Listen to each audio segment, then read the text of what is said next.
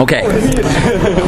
We're doing Parshas Terumah. This is at a wedding, so it's not going to be the most the clearest. I'm sorry that it's not going to come out as well as I thought it would. Okay, so Terumah number 1 says, "Vayidaber Hashem Moshe Lemo Dabo Bnei Yisrael v'yichul li Terumah." You should take from me Terumah meis kol ish asher yidvenu libo, from any person that has a generous heart. Tiku is Terumah. You should take my Terumah. So Terumah, Chazal say stands for Torah Mem.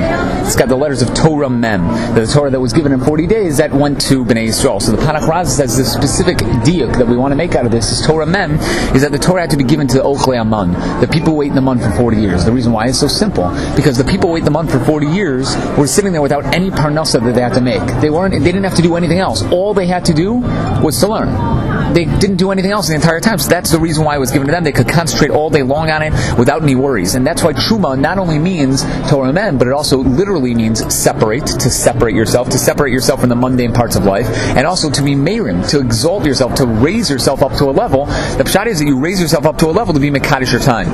There's a remez over here to the entire Torah. And the remez goes by, there's a medrash that says, V'yichuli Terumah,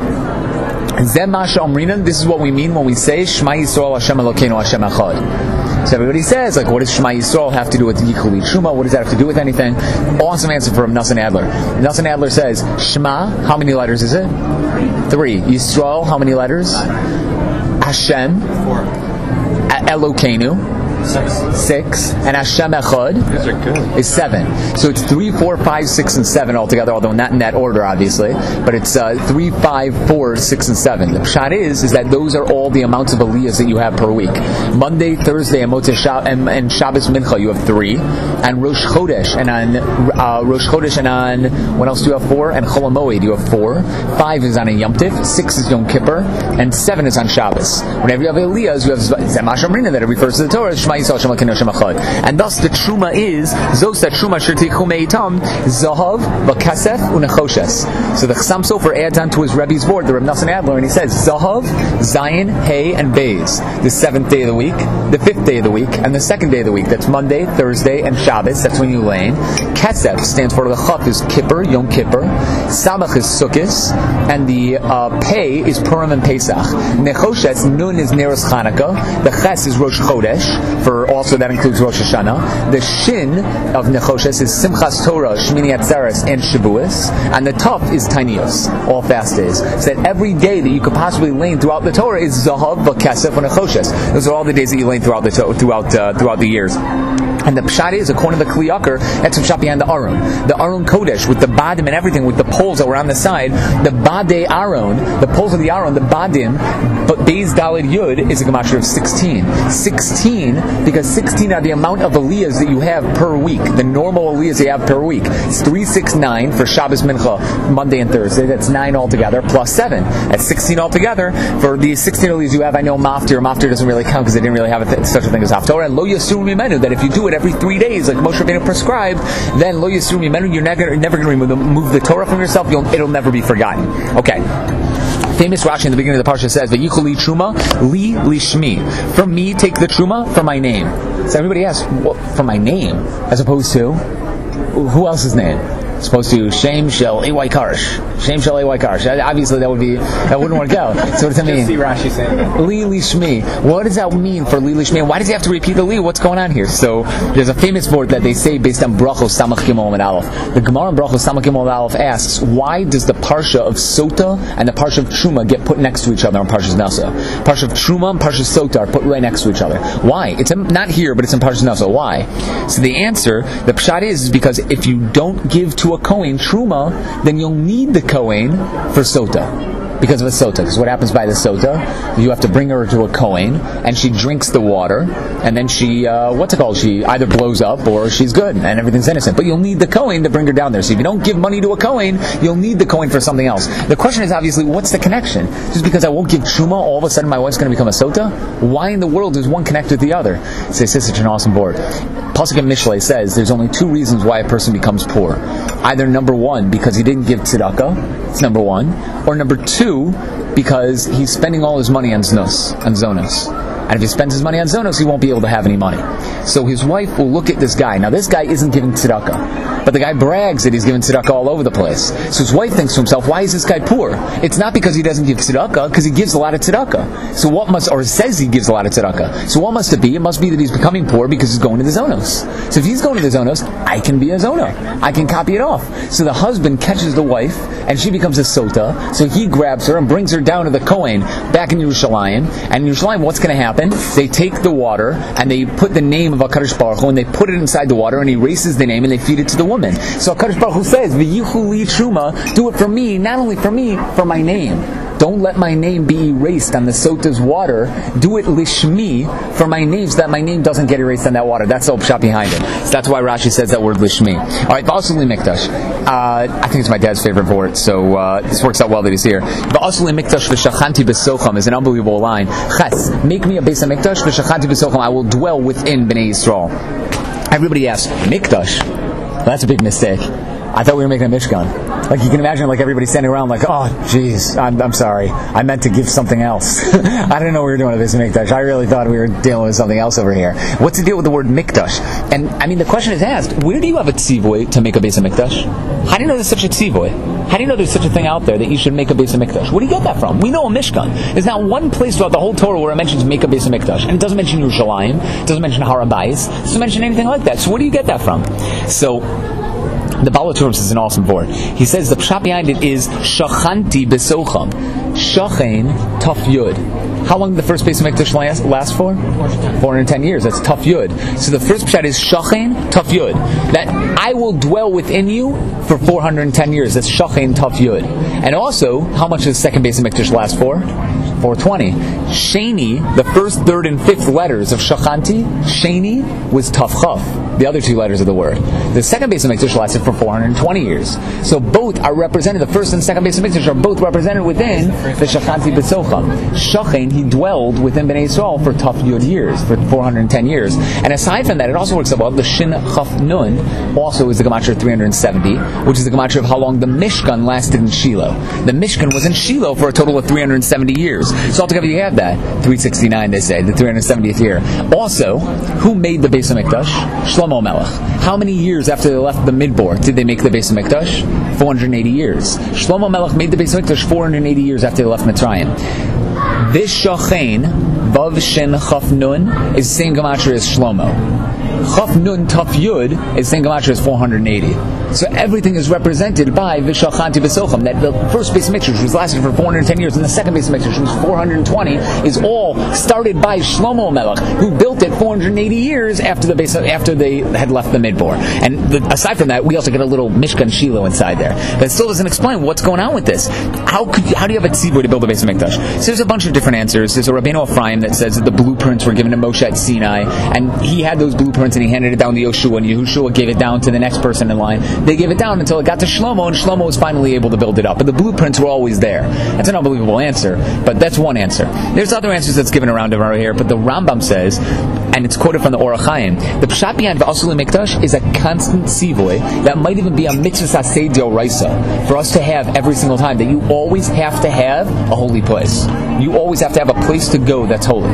In the Midbar, it was the Mishkan. When they were in Yerushalayim, it was a Beis HaMikdash. When you're at home and when you don't have a Beis HaMikdash, it's a Beis HaKnesses. It's a shul or a Beis Medrash or something like that. Even in your house, you have to have one place that you set aside, that if I daven at my house for whatever reason, that there could possibly be for some godforsaken reason that I missed minyan, so then you have one certain place that's right there set for you that you always daven there. That's a kadosh place, and you make that arba amos. Don't put it right in front of the TV. That's probably not such a good idea. Don't put it anywhere near there. It's got to be in a place where you know this will be a holy place, and I can always daven there. I'm not going to have to worry about anywhere else. Probably shouldn't be like right by your bed either, so you can keep your tefillin there. And either one of those places. You got to make that. Asuli Mikdash stands for make for me a holy place. V'shachanti b'socham. I will dwell within that place wherever it is throughout all of Klal Yisrael.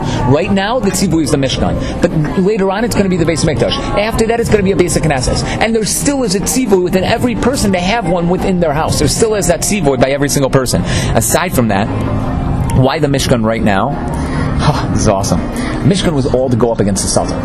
Because they were in the middle of the Midbar. The Midbar is a wide open place with huge open areas. Shadim are known as Shadim. They're known as demons because they love the Sada. They love being in open areas and open fields and everything. This is a perfect place for all the Shadim to be. A perfect place in the middle of the Midbar, in the middle of the desert, for the Sada to be, for them to be rolling around there. So it's the worst place in the world for the Jews. The Jews are going to go down because these Shadim are going to take them over, and they're going to take over everything they're thinking, and they're going to knock them down. So you know what they say?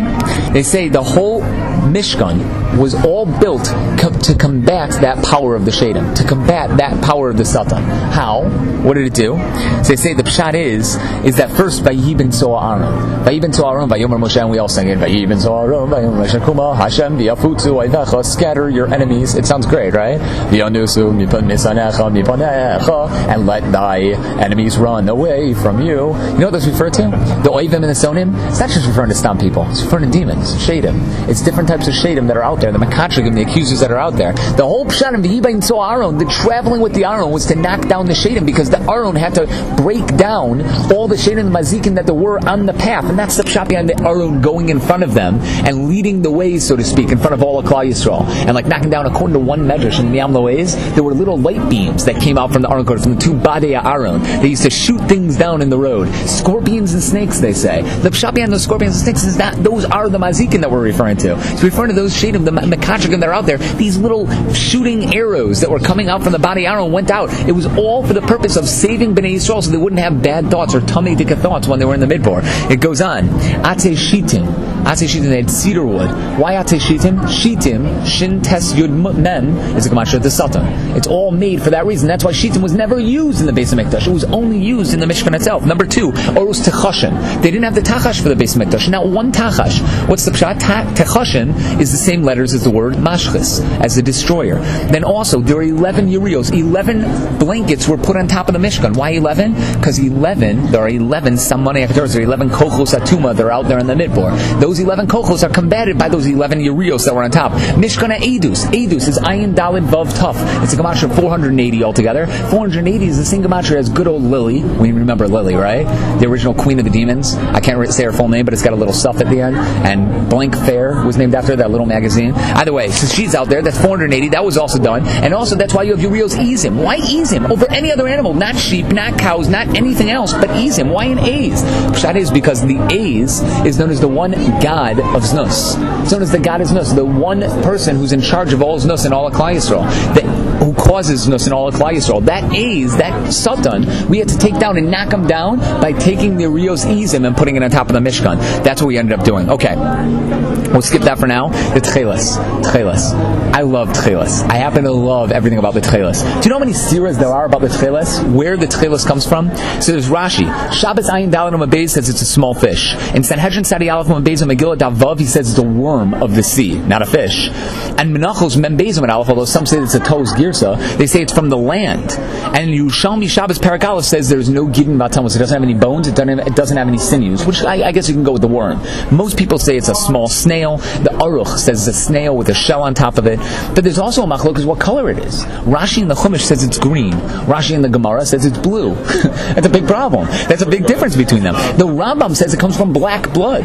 And it's dyed with other dyes to make it into blue or green. But it's from black blood of a snail. There's other things. Where is it from? What sea does it come from? All the Rishonim says it comes from the Yam HaGadol, from the Mediterranean Sea. But the Rambam says it comes from Yam HaMelach. I don't know if anybody's been to the Salt Sea before. Nothing alive there. It says Yam HaMelach, according to the Rambam. And everybody asks on the Rambam, what are you talking? There's nothing alive in the Yam HaMelach. So I'll say he means by the Yam HaMelach, he means the Mediterranean Sea. But as usual, the Rambam is giving us the strangest lashon in the world to say what he needs to say. The Zohar says in 5 or 6 different places that it's from the Kinneret. It's from the Kinneret.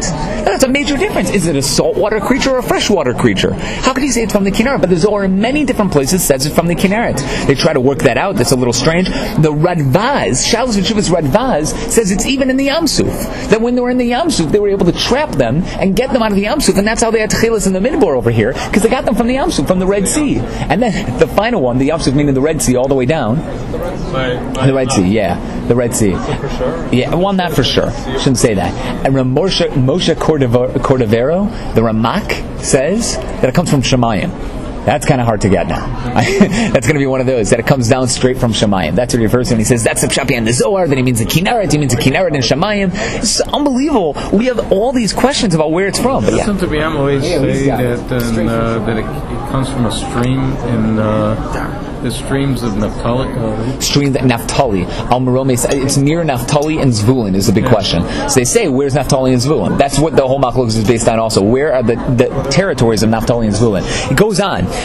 What's the pshat nowadays? So the Regina tries to answer up all the steers. He tries to say like where it's from or whatever it is. Try to answer up everything. The Arizal was quoted as to say that there's no mitzvah for us nowadays. So the mitzvah was taken away from us, that there's no mitzvah of tchelos. And he gave a siba for it. Tchelos is only there for a certain reason. The mitzvah doesn't apply to us nowadays. And the shalos v'tshuvas Yeshuos Malko, Siman Aleph through Gimel. Talked to the Tiferes Yisrael, and one other sefer, I forgot who it was. He wrote them back and he told them the pshat behind it is the Gemara says it was nignas, it was hidden from us. So you can't find it nowadays. It was ganuz, it was hidden from us, it was taken away from us, and thus there's no Lidoro Seichem anymore. It doesn't apply to us. So even nowadays there's no mitzvah of Techeles. Even nowadays there's no mitzvah. The Romans that stopped us from wearing them? Originally, we don't know. Yes, the Romans probably had something to do with it, and that's when they were ganus, the tchelas, whatever that means. But they have lost either the ability to make the tchelas or the actual fish/snail/land creature that does make the tchelas. We lost something. There's also another thing, talas shani. Talas shani is the red color. So Mamloy says an unbelievable thing. Trees without fruit make small berries. In these berries, hundreds of small worms fly inside there. They go inside there. They find their way inside there. If you take these berries and they're fresh and you crush them on the ground, a bloody ooze comes out from these berries. If you take them and dry them out for 2 months and then soak them in water for a month, it'll redden the water to the point where that water will be unbelievable red dye, and you'll be able to dye anything with that water. That's the pshat behind the Tolal Shani. It's called kirmi, according to the Rambam. And the pshat is, it's worm blood. It's the worms that are stuck inside there. So the question that everybody asks is, what do they use, worms? And they give 3 different answers. Yeah, because now it's already dust, because it was already dried out, so now it's dust. Number 2, there's no taste anymore to the worms, so you can't taste the worms. The worms have nothing to do with it. Number 3, it's Palta V'Shishim anyway. Palta V'Shishim because there's a lot of other stuff involved, there's water involved, there's other things involved, so it's completely gone anyway. But the Rabbeinu B'chai asks, you're missing a very, very big material over here. Why not add in silk? Silk would be a great material to have for the Beis HaMikdash, for the Mishkan, and especially for the Big Day Kahuna. Why not have silk? And silk isn't mentioned anywhere around here. So why don't you have silk? So Rabbeinu B'chai says an unbelievable answer. He says because it comes from the area of a worm, that back area of a worm. It lets out that silk thread and whatever it is, and because it comes from a bug and it's a bug thing, so therefore they didn't want to put it in. They didn't want to add in the silk threads because it comes from a bug. But everybody asked that. What about the Talas Shani? You're using the bugs themselves. And what about the Tchelis? The Tchelis comes from a snail. It's the blood of a snail. Why are those different? But no, silk? No, we can't use. So why is the silk any different?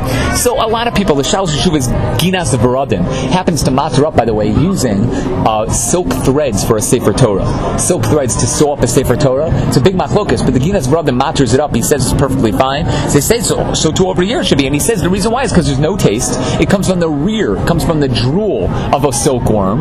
I don't know if that's necessarily true, but it comes from something like that. But regardless, it comes from that type of an idea, and therefore it's completely different from everything else. But the pshat is there's a big difference. Can you guys name it? What's the difference between the Tolas Shani, Tcheles, and silk, if you would use silk? One of the worm basically what comes out of his rear end. That's for sure true. But a much, much simpler difference. As a dye, you're only using the color. But the object is not being used. I mean, you're not using anything but the color of it to color a piece of a thread. By the silk, you're using the actual object itself that came out of the worm's body. That's a problem. You can't use a worm and make a clothes out of a worm. You wouldn't be able to use the snails and make clothes out of the snails. But we're not. We're taking stuff from them. You're using the stuff, I should say it better, you're using the stuff from them to make it into a color to place onto other threads. Here, you're using the actual object that comes from the worm. So says the Chidah, that's the major problem. That's a major issue. You want to use spider webbing for... Spider webbing would be a problem also. Spider webbing you wouldn't be able to use in the Beis HaMikdash. You're using the actual object. The actual object of the silk or the actual object of the spider thread. By the others, you're just using it as a dye. Using it as a dye for everything. It's not a waste product. It's not that point. It's that it comes from the bug. Yeah, because it's not being used as the actual thing. It's only chazusa. Chazusa is weaker better than an actual thing itself. Honey is a big question also. Honey was not used in the Beis HaMikdash by anything. Dvash isn't used. So they also bring that down. Yeah, only by the Mishkan and everything. And he says that maybe, says the Chidah, that's Pshat in Lamed Hei Chav Gimel, that it says Asher Nimsa Yito. They brought the Zav, the Kesef, and the Choshes, etc. Tchilas Vargaman, Asher Nimsa Yito. The Pshat is because it was already theirs. They already had the stuff among them, and they didn't have to worry about going out and getting it from anywhere. So they only used the stuff that was with them. They didn't have any silk. Apparently Egypt didn't have any silk. They used a lot of linen. So because of that, they used everything they had, and maybe that's up shopping on that pasuk Asher Nimsa Yito. Okay, Tchashim, we're not going to be able to go through this, just not enough time right now, but we'll go into the Kruvim. I've never understood the Kruvim. We'll get into, maybe if we have time, maybe we'll do this afterward. But regardless, the Kruvim. What's the deal with the Kruvim? You make two angels, and you put it on top of the Aron Kodesh. They're not idols. It's like pure idols. And then Shlomo Melech comes along and makes two more of them. If you don't have a specific heter from God to make Kruvim, you can't make Kruvim. It's pure Avodah Zarah. You're making massive Avodah Zarah. And what did the people think when, like, what's inside the holiest of the holies? Well, we got Aron Kodesh with the Luchos. Then we got these two massive statues. One looks like a boy. One looks like a girl. When we're good, they face each other. When we're bad, they face the other way. So we believe in idolatry? No. But where do we daven every day? We daven toward the Aron Kodesh. So what are we davening to? We're davening to Hashem. But the Kruvim are there. What does that mean? What are these Kruvim for? So the Yalkut Ruveni says the whole pshat behind them is because throughout all of Tanakh, you don't see any real raya for malachim, for angels anywhere. We don't know a single name. Michal, Gavriel, and Rafal. It's like all the way out there, right? Gavriel, Michal, and Rafal are not mentioned anywhere throughout Tanakh. They're known as the Echad Ha'uf, or the Shaluchim, or something like that, or they're even known as Malachim, but those can also be messengers. They're not necessarily known as their names. Gavriel, Rafal, and Michal are not mentioned anywhere in Tanakh. Those names are not mentioned anywhere, because they're not there. There is no Gavriel, there is no Michal, there is no Rafal. So the whole pshat behind the Kruvim was to prove to Bnei Yisrael there's a concept of Malachim, there's a concept of them. Now, the Yalkut Ruveni says, that's the pshat behind Sancheriv. Sancheriv, when he tried to fight Bnei Yisrael in the times of Chizkiah, came up and he thought there's no such thing as Malachim. So the only thing he wanted to do, says the Gemara, was destroy the Kruvim. He came to destroy the Kruvim. To that, HaKadosh Baruch Hu did Mida K'neged Mida. You don't believe there's Malachim? The way I'm going to kill you and your army of either 185,000 people versus 2.6 billion people. Big machlokas in the Gemara. I know there's a big discrepancy. But either way, you know how I'm going to kill you? By letting you open up your ears to hear the shir of the Chayos, the shira of the Chayos. The Chayos HaKodesh are going to sing the song. You're going to hear that and you're going to die. That's how you're going to hear it, because you're going to hear the song of the Malachim and you'll see that it's true, that they're out there. So they did that and it ended up killing them. And that's Rashad. One Malach, the boy, was from Midas HaChesed. The other Malach was from Midas HaDin. And when they face each other, that means Midas HaChesed and Midas HaDin are purely with each other, and they're going with each other, that HaKadosh Baruch Hu can judge the world with Midas HaDin and Midas HaChesed. And if they're not facing each other, they turn around. That means HaKadosh Baruch Hu is either doing Midas HaChesed or Midas HaDin. He's not doing both of them together. He can't bring about Midas Rachamim inside this world. That's the pshat behind the Malachim turning to each other and turning not. Shlomo Melech added on two. Why? What was the pshat behind that? One to be Tzadik V'Tovlo, and one for Rasha V'Ralo. Certain people, Tzadik V'Tovlo, only deserves pure Chasdei HaKadosh Baruch Hu. Not even a mixture between Chesed and Din. Pure Chesed of HaKadosh Baruch Hu. And a Rasha V'Ralo only deserves pure Din of HaKadosh Baruch Hu. So therefore, Shlomo Melech made those two to add on, not only for the Tzadik V'Ralo, or the Rasha V'Tovlo, but also for the Tzadik V'Tovlo and the Rasha V'Ralo, for those people as well that were brought about. That's Pshat behind it. It wasn't Baal Tosef because he didn't add them onto the Aron Kodesh. He added them throughout, inside the Kodesh HaKadoshim themselves, but facing each other on the other way. That's how it went. Alright, just basically going very quickly about the Tchashim. All we know about it is that it has 6 colors. It's tahor. According to Rashi, it's a chaya. Some say it's a behema. Some say it was only for that time itself. According to Yechezkel, we made shoes from it in the Midbar. Some say that there's 2 different types. One is tahor and one is tameh. And also we have a horn in the middle of its forehead. So everybody says, unicorn! It's a unicorn! Oh my gosh, we have a unicorn! We finally have a unicorn! So Rabbi Nelson Slifkin takes that down for us and says, oh no, there's no such thing as a unicorn. It doesn't exist. So he goes around and he says, no, it's not around here. You also have to understand, it was huge. It was 30 by 4 feet long, because it was only one of them. And the skin of the Tchash was 30 by 4 amos long on top of the Mishkan. That's massive. 30 amos is absolutely huge, even if you can stretch it. So what's going on here? How do you answer it up? So Slifkin says it's a giraffe. And he says, because there's a Gemara, there's a Yerushalmi, and the Yerushalmi does say that according to some opinions, the Tachash is a Keresh. And the Keresh is known in the Gemara as being something that's 16 amos long with a large neck. And it has a horn in the middle of its forehead. So they quote that down. So this very easily could be a giraffe. Why? Because even though a giraffe doesn't look like it has a horn in the middle of its forehead, it does. It has two horns on top of its head, and then it has one bump in the middle of its forehead, which is the protruding bone right out of the middle of its forehead, which technically, although it doesn't really look like a horn, doesn't look like a rhinoceros horn or anything, it is technically a horn. So he claims it's a giraffe. Lots of stuff missing over there. The fact that it is 3, whatever it is. I don't mind that being the kerish, but the fact is not all opinions say the kerish is a tachash. Some opinions say that it's not exactly a tachash. Yeah. The Rashi in Yechezkel calls it a tle ilan. Tle ilan is translated as, in the Old French, a squirrel, which works out really well when you know a squirrel. A squirrel. Now, it's probably not referring to a squirrel. It's probably referring to a genet or a kivet or a linsang. I'm sorry if you guys don't know what that is. I mean, I expect everybody here to know that. But it's probably like a multicolored cat. Multicolored cat. Yeah, all around, you know? But the problem is multicolored cat are not kosher. The pshat is multicolored cats are kosher when they're lefi shon. HaKadosh Baruch Hu wants to make them right now for the midborn, and he puts a horn in the middle of their forehead. That's pshat beyond the tach. There's a lot more to it. We're going to end right now. Okay, we're going to end right now. We're going to end with that. Guys, shkoyach. And, we're being mitzvah number? Mitzvah number, and we didn't do it. Mitzvah number 40. Technically, 43 and 44. All right, have a good Shabbos.